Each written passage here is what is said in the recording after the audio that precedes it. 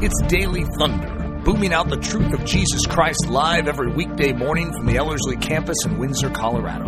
To learn more, visit Ellerslie.com.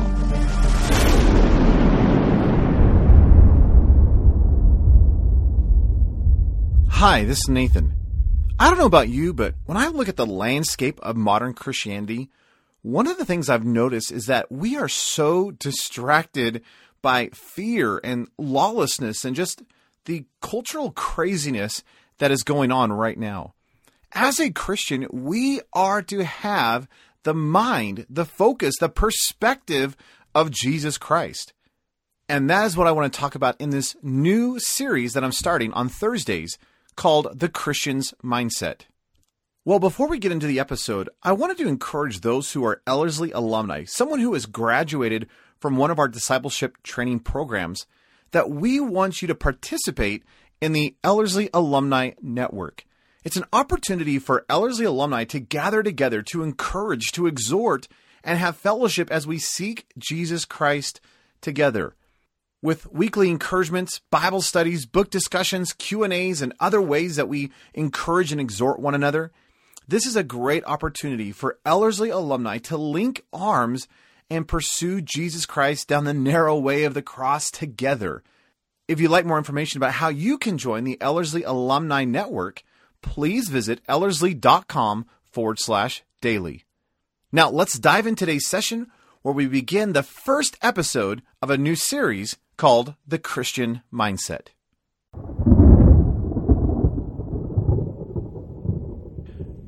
Well, if you have your Bibles, Philippians chapter 4, I know last week we were talking about potentially starting a new series on repentance and idols and altars and all that kind of stuff.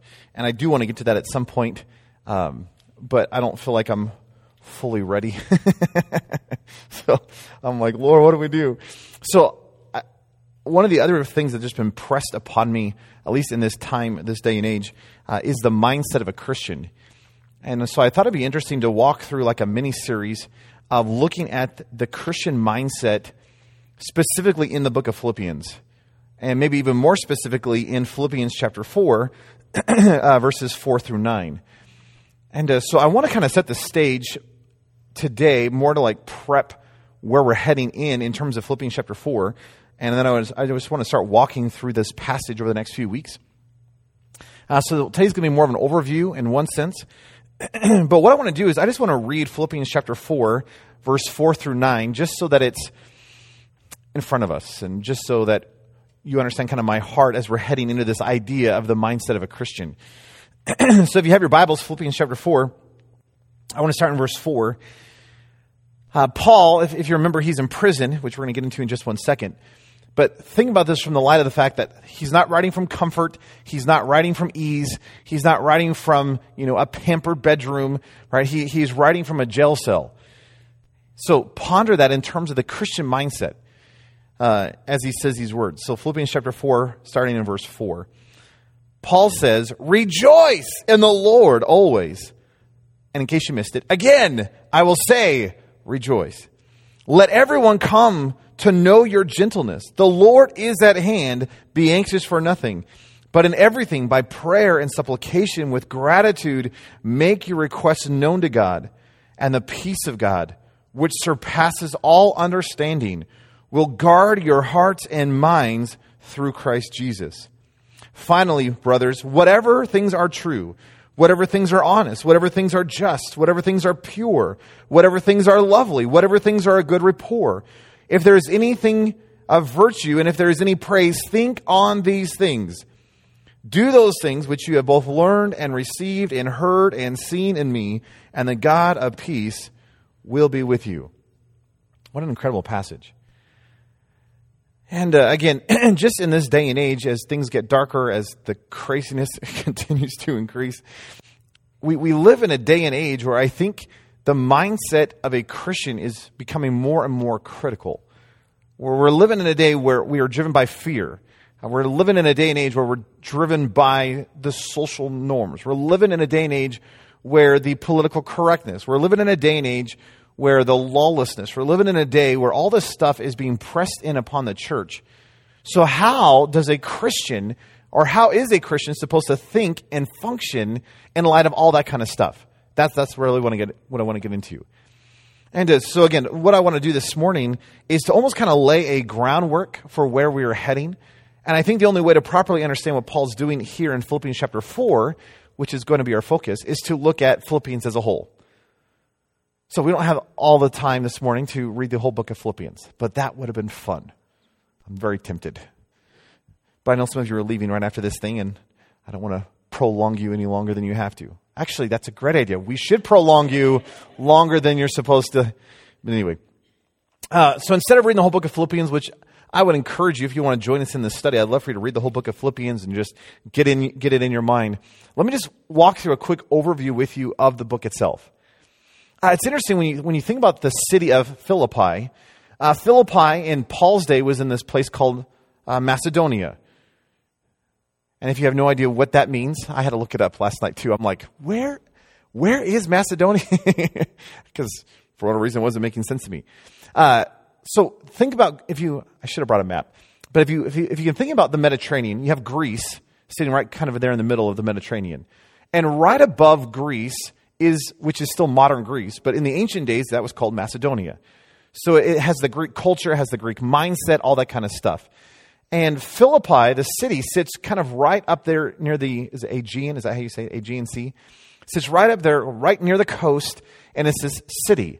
Now, what's interesting, in 356 BC, so this is 350 years before Jesus, 356 BC, King Philip of Macedonia, and we know that he is the father of Alexander the Great.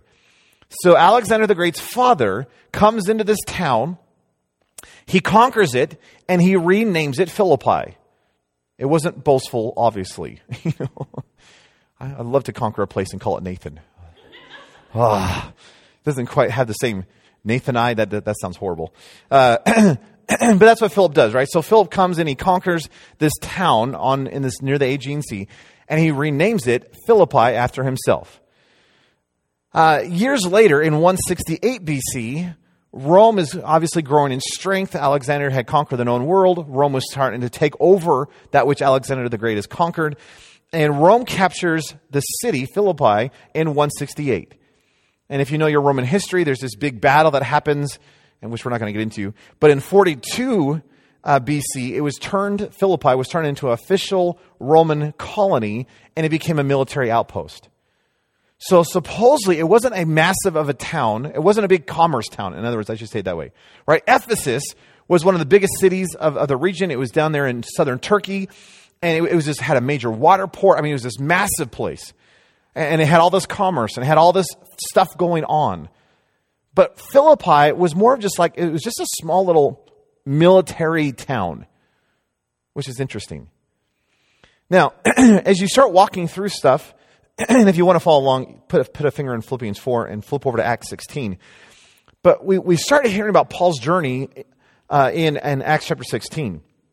So Paul goes on his second missionary journey, and of course he's going up through southern Turkey, which was called Asia at that time, and he's going across the Aegean Sea, and he's going through Europe, right? So he's hitting all these towns in Greece and Macedonia and that kind of stuff. And this is around 51 AD. But in Acts chapter 16, I'm just going to read verses 9 through 12. But listen to this. Paul has this burn within him to go to these places and share the gospel of Jesus Christ. And right up to this point, he has this thought of hey, let's go over here. But the Spirit says, no, I don't want you to go there. Hey, let's go over here. No, let's not go over there. So in Acts 16, verse 9, it says, a vision appeared to Paul in the night. A man of Macedonia was standing there, urging him, saying, come over to Macedonia and help us. And when Paul had seen the vision, immediately we sought to go into Macedonia, concluding that God had called us to preach the gospel to them. So, setting sail from Troas. Now, Troas is on the other side of the Aegean Sea in modern-day Turkey. So they went from modern-day Turkey, which is Asia. They went right across the Aegean Sea, which it's not that far, right? And they land. So Luke records, so setting sail from Troas, we made a direct voyage to this really fancy named town, and the following day to Neapolis, and there to Philippi, which is a leading city of the district of Macedonia and a Roman colony. and remained in the city for some days. Now, if you know your biblical story of the book of Acts, this is the location where Paul and Silas are in the town of Philippi. Again, it's a Roman colony. And there is this young lady who is a slave girl, and she does all this divination and fortune telling. She is possessed by a demon. And of course, she comes and she's accusing Paul, and Paul kind of gets frustrated, and he just says, out, and casts the demon out. And so obviously the people who controlled the slave girl had just lost all their income, right? I mean, how's she going to fortune tell and do divination kind of stuff? And so they make a big riot, and we are told that in verse 22, this is Acts 16, verse 22, that the crowd joined in and attacked them, and the magistrates, think about this, the people who are in charge of this military town tore the garments off of Paul and Silas and gave orders to beat them with rods. And by the way, they didn't know they were Roman citizens at this point, right? Because later on they find this all out, and it causes quite a hubbub that this Roman military town just beat Roman citizens without a trial, which in the Roman days was tantamount to a major issue. But they beat them with rods, and when they inflicted many blows upon them, they threw them into prison, ordering that the jailer to keep them safely. And having received this order, he put them into the inner prison and fastened their feet in the stocks. Now, by the way, the inner prison, just to give some clarity here, it was either likely one of two things. Either A, it was the part of the dungeon, the jail, that was kind of underneath the normal jail. So it was a little bit more secure, but it's kind of where all the sewage would run down into, which is a wonderful thought. Or it was kind of like the innermost part of the jail. In other words, it was the most secure area, right? The jailers to keep them safe. But think about this. And about midnight, Paul and Silas were praying and singing hymns to God, and the prisoners were listening to him. And of course, we know that there was this big earthquake that happened, and the jailer thought everyone had left, and he was about to kill himself. And Paul says, hey, stay your hand. None of us have left. And because of all this, he became a Christian. His household became a Christian. And there was a church started in a little Roman colony called Philippi. Isn't that neat?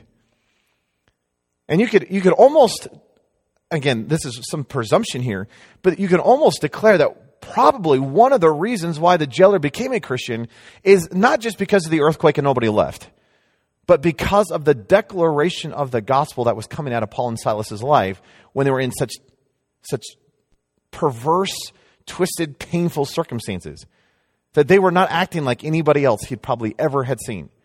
You know, most people go to jail, I'm innocent, I am innocent, and they're yelling and screaming. Paul and Silas, they're beaten with rods, they're thrown into the prison. What do they start doing? This is amazing! And they start singing and hooping and hollering and dancing, and declaring the gospel with their lips and with their lives. So when the jailer sees all this, it begins to form this little Philippi church. Now, it's interesting, Paul and Silas leave there, and when you come into Acts chapter 20, you see that on Paul's missionary journey, he comes back through to encourage the churches, and one of the places he goes to is this little church in this place called Philippi. Now, as you follow this story through, it's interesting that by the time that Paul wrote the book of Philippians, it's been 11 years, is what scholars presume, 11 years since he had first visited Philippi. So he first visited Philippi in Acts 16 around 51 AD. So the letter itself was probably written around 62 AD, somewhere right in that time frame. We know that Paul is writing this likely from either a Roman prison cell, some scholars may say Caesarea or Ephesus, but based on some stuff in the book itself, it seems like he's writing from Rome. So, of course, he's on trial. He's waiting for his sentencing from Caesar. He's waiting, and he's giving encouragement to this church that he had started. And it's amazing that when you read the book of Philippians is like this warm-hearted letter of joy. It's not a correction letter. Again, there's only just a couple of letters of Paul's that are not a correction letter. Right? Most of the letters that Paul is sending is like, you have problems. And you need to fix those problems. Like Corinth. Corinth is a classic example. Corinth had issues. I mean, in fact, you read their issues, it sounds very close to modern day, of our church issues. Right? But Paul is addressing these issues. Philippians doesn't have that. Philippians has a very friendly tone. In fact, Just like if you were writing a letter to a good friend and you're like bouncing over a whole bunch of different topics, that seems like what Paul's doing. That there's not a normal flow of argument. It's just like, as something pops in his mind, he's like, oh yeah, and just, hey, by the way, tell so-and-so hi for me. Man, give him a hug. And then he goes on for a little bit and goes, oh, hey, you remember so-and-so? Oh, we had such a great time. I mean, we just tell them hi. He has this warm and friendly tone in the whole book. Now, he does give some warnings. It seems like, at least in the book, that there was some concern for disunity. It's not that they were ununified, but it seems like Paul was starting to see some seeds of disunity. So he's giving some friendly warning of saying, hey, be careful of this. Hey, be careful of false teachers. Be careful. But the warnings were coming out of more of a preemptive concern and a heart rather than a corrective thing. Does that make sense? So there is a tone of correction, but it's not a correction like the book of Corinthians. Again, it's more of a friendly, hey, don't be distracted. Stay unified. Hey, don't listen to the false teacher kind of stuff. Now, the whole book, in one sense, is just a joyful response, but really what the whole book is a thank you letter. The Philippians have been giving financial support to Paul over many years.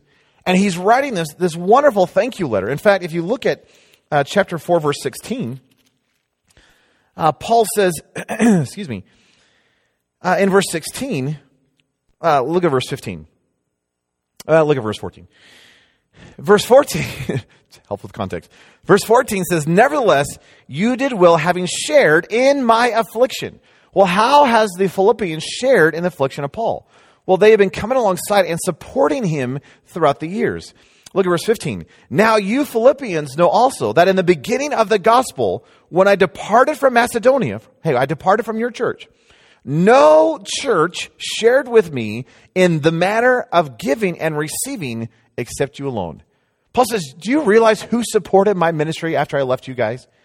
You guys did.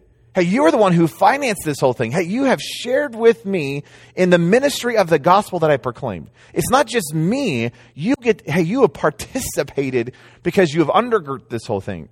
And then he says in verse 16, even in Thessalonica, which is another city in Greece, even in Thessalonica, you sent aid once and again for my necessity. Not because I desired a gift, but I desire the fruit that accumulates to your account. So here's Paul. He's saying, hey, I just want to say thank you for your continuous support. And that's really what the whole letter is. In fact, even in chapter 2, he's talking about, see if I can find it here. Maybe I have it here. Epaphroditus in chapter 2, verse 25 through 30. He's talking about the fact that here's Epaphroditus, and Epaphroditus brought some support, and of course he fell horribly sick, and to the point of death, and the Philippians heard about it, and they were grieved because, he was a good friend of ours. But now here he is well, and so Paul sends the book of Philippians, this letter, with Epaphroditus, back to the church of Philippi to say, here I am, he's healthy, tell him hi, give him all hugs for me, and give him this thank you letter. Does that make sense? So all this is taking place. Again, it's this warm, friendly. In fact, some scholars have even said that based on how Paul wrote the book of Philippians, there seems to be some indication that maybe the church in Philippi could have been argued that it was the favorite location or people group for Paul. That these were his favorites. I mean, these were his best friends. These were his close supporters. Now, we know he spent a lot of time in Ephesus. So obviously he liked the people in Ephesus. I'll fight for that one. I like Ephesus. But it seems like it's just a small little Roman colony. There was this deep affection. And of course, he uses that language all through this book. Let me just give you this one other statement really quick that conveys that. One of the Bible scholars that I'd read said it this way. This letter was written to convey Paul's love and gratitude for the believers at Philippi, and to exhort them in the lifestyle of unity, holiness, and joy.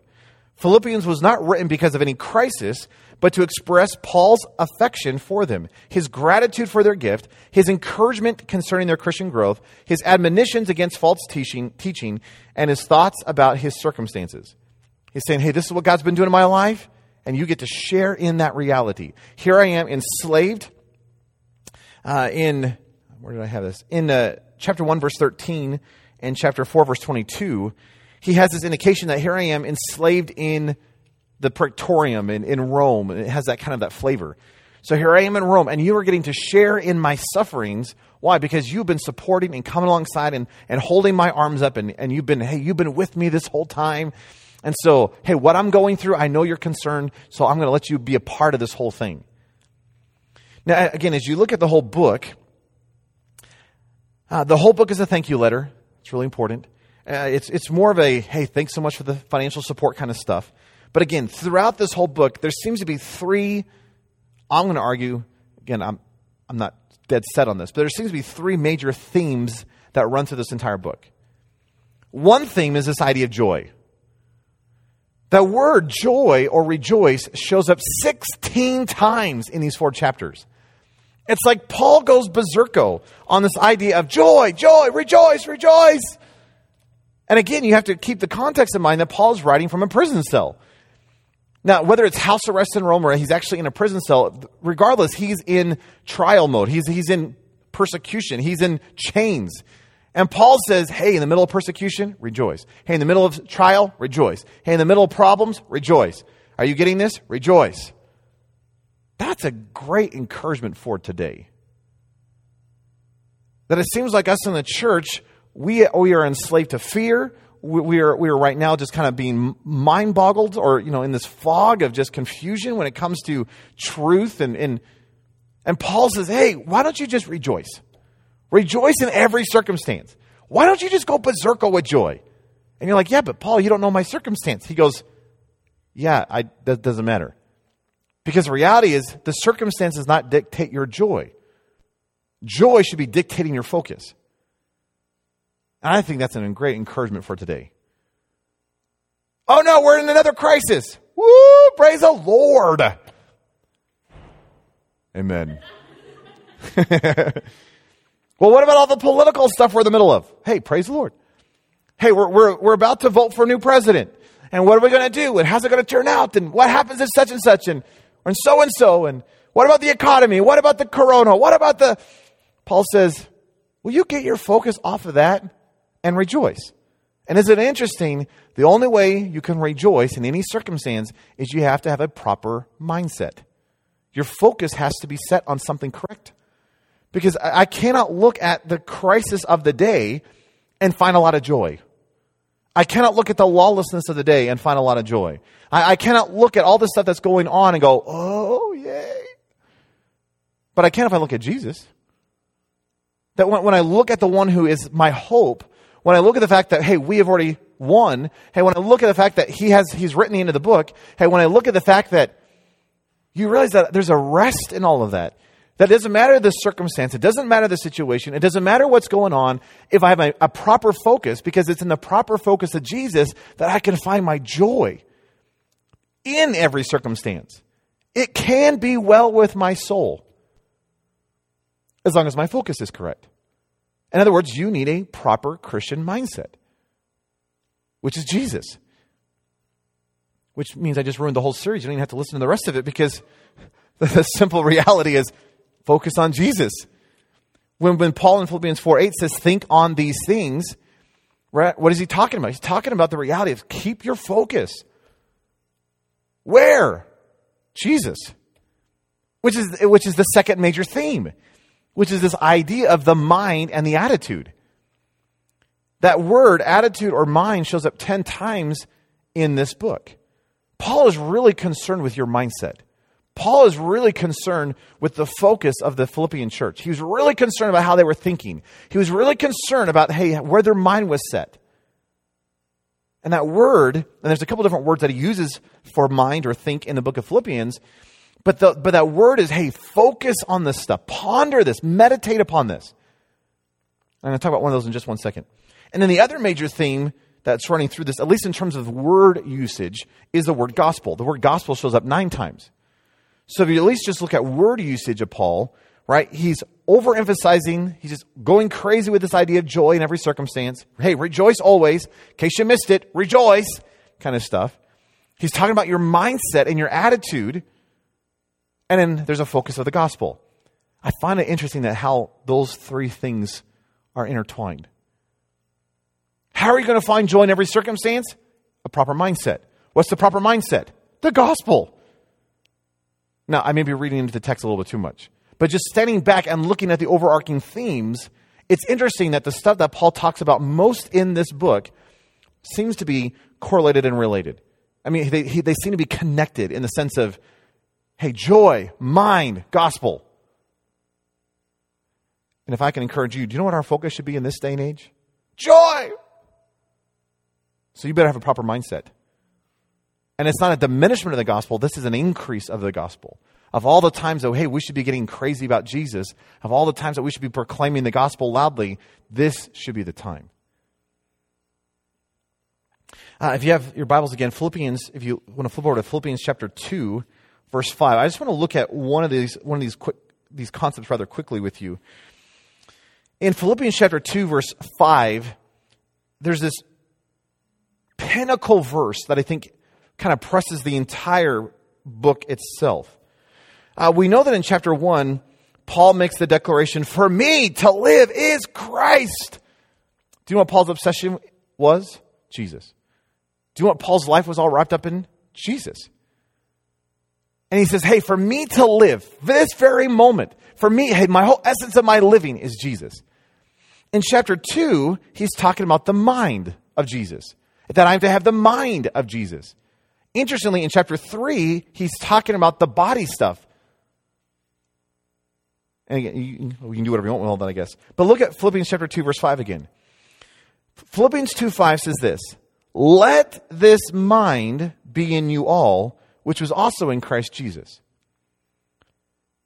That word there for mind, some translations say attitude, but the word there in the Greek is Phroneō. And hey, we could have some participation. Let's use the right words here. So, Phroneō, say Phroneō. See, by the end of this, you'll have like Greek in your mind. The word Phroneō is interesting to me. The word Phroneō, it means mind, but it's not just your mind. It has the idea of attitude, but it's not just your attitude. It has this idea of perspective. Eric has used the illustration of it's the glasses you wear, which is a good way of saying it. The word itself, when you look at the heart of the word Phroneō, it's this idea of an orientation. It's this idea of focus. It's this idea of a way of living. It's this idea of, does that include your mind? Yes. Is it your attitude? Well, yes. But it's your whole perspective. It's your whole orientation. It's your whole manner of living. Think about what Paul's saying. Hey, let your mind, let your whole life, let your whole orientation, hey, let that which you focus upon be that of Christ Jesus. Hey, what should drive you? Jesus. For me to live is Christ.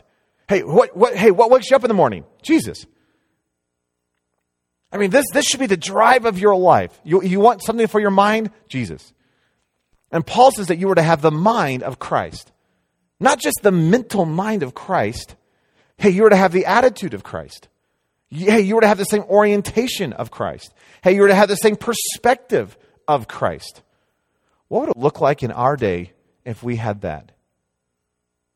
What if we genuinely had the mind, the attitude, the orientation, the perspective of Jesus? That it's not based on circumstance. It's not based on trial. It's not based on persecution. It's not based on government. It's not based on health. It's based on Jesus. Now, it's interesting that let this mind be in you. Let this Phroneō be in you. That word again, Phroneō, I love this. It's in the present passive imperative. Stay seated. This is exciting. It's an imperative, which means this is a command. If you're a Christian, this is not an option. You are commanded to have the mind of Jesus, to have the orientation of Jesus, to have the attitude of Jesus. This isn't a, well, maybe I want it, maybe I don't want it. You don't get that option. You are commanded to have this thing. This is necessary. This is essential kind of stuff. It's present. And again, in the Greek, the emphasis of the present means it's the ever present. Meaning whenever it is present, this should be evident in your life. So it's this idea of not just like the moment right now, but then you don't have to have this in the future. It's, well, right now, and then right now, and then right now, and then right now, because it's the ever present. So whenever you live in the present, you're commanded to have this. And in case you don't understand, you always live in the present. I know some of you live in the past, some of you dream in the future, but you live in the present. And so Paul says, hey, whenever you live in the present, hey, I'm commanding you, have the mind, the attitude, the perspective, the orientation, the focus, the life of Jesus. And it's interesting when at least in my translation, and again, I was looking this up again last night just to verify, and it's interesting that the newer Greek, the newer revision of the Greek, has this as an active thing, which means I'm the one going to do this. And I totally disagree with that concept. When you look at the majority text, this word is in the passive. If that makes sense to you, don't worry about it. Just skip it altogether. But it's passive, which tells you that I receive this. This isn't based on determination and grit and gusto and, all right, I'm going to have the mind of Christ. So I grip my teeth. I'm going to have the mind of Christ. I'm going to pull this thing off. You can't do that. That's impossible. Which is why I disagree with the modern Greek text in this passage. I actually think the other Greek is better. Because the reality is you cannot pull off the mind of Christ. How are you going to do that one? But you can receive the mind of Christ. So if it's again, every time it's present, hey, whenever you live in the present, Paul commands you, would you receive the mind of Christ? Would you let him give you his mind? Would you let him give you his heart? Would you let him give you his perspective? Would you let him give you his mind? Hey, would you take on his attitude as long as you live in the present? Now, if you want to know what the mind of Christ looks like, read verses 6 through 8. Hey, the mind, the attitude, the focus, the orientation of Jesus is one of humility. It's one of the cross. It's this idea of being a servant. If you want to know what that looks like played out in the church, Paul tells you that in verses 1 through 4. He says, hey, don't look out for your own interests. Hey, don't strive. Hey, don't puff yourself up. Hey, don't climb the corporate ladder where you're stomping on other people to get higher in life. Paul says, look at this in verse 2:2. Fulfill my joy by being like-minded. And again, that word shows up there. Do you know what the church is supposed to be? We corporately are to have a unity of the mind of Jesus. Which should be amazing, wouldn't it be? I mean, couldn't you imagine you get together on Sunday morning, you get together with the body, and you're like, wow, we all have one focus, which is Jesus. We have one drive, it's Jesus. We have one intensity, it's Jesus. We just have one turn on, it's Jesus. And boy, if a whole group of people got together with that focus, do you know what we'd have to call them? The church. Christians who go to church. And a church, again, is not a location. It's not a building. It's a body that has one focus. The body has one head, which is Jesus. And what's the focus? Jesus. What's the drive? Jesus. So Paul says, have my joy by being like-minded, having the same love, being in unity and one mind. There's that word again. And then he begins to explain this. He says, let nothing be done out of strife or conceit. Nothing in your life should be done out of pride. And by the way, the word in Greek for nothing, do you know what that word means? Nothing. Nothing should be done in your life out of strife or conceit, but in humility esteem others better than yourself. Let each of you look out not only for your own interests, but also the interests of others. Do you know what the mind of Christ looks like lived out in a body? That. So I'm wrestling with this idea that, hey, in this day and age, in this hour, we as Christians need a fresh mindset. We need a fresh focus, which is Jesus. We need one passion. We need one drive. We need one. And again, one of the things that Paul's doing in the book is saying, hey, joy is huge in any and every circumstance. But you're to have the proper mindset. And again, we're going to start walking through this. But again, just listen to Philippians 4, verses 4 through 9. Paul says, rejoice in the Lord always. Again, I will say it, rejoice. Let everyone come to know your gentleness. The Lord is at hand. Be anxious for nothing, but in everything, by prayer and supplication, with gratitude, make your requests known to God. And the peace of God, which surpasses all understanding, will protect, guard your hearts and minds through Christ Jesus. Finally, whatever things are true, whatever things are honest, whatever things are just, whatever things are pure, whatever things are lovely, whatever things are of good rapport, if there is any virtue or if there is anything praiseworthy, think on these things, Paul says. We need to hit a reset button in our mind. We need to have joy. And the only way to have joy in any circumstance is to have the proper Phroneō, the proper focus, the proper orientation, the proper mind and attitude, which is supposed to be Christ Jesus. And again, over the coming weeks, I'm going to start walking through Philippians 4, but I don't know about you, but in this day, in this hour, in this culture, in this craziness, the Christian needs to have a mindset that is properly focused. And I think all of us, if we were to truly be honest, have been slightly distracted, at least at some level. Let's pray. Lord, we need your mind.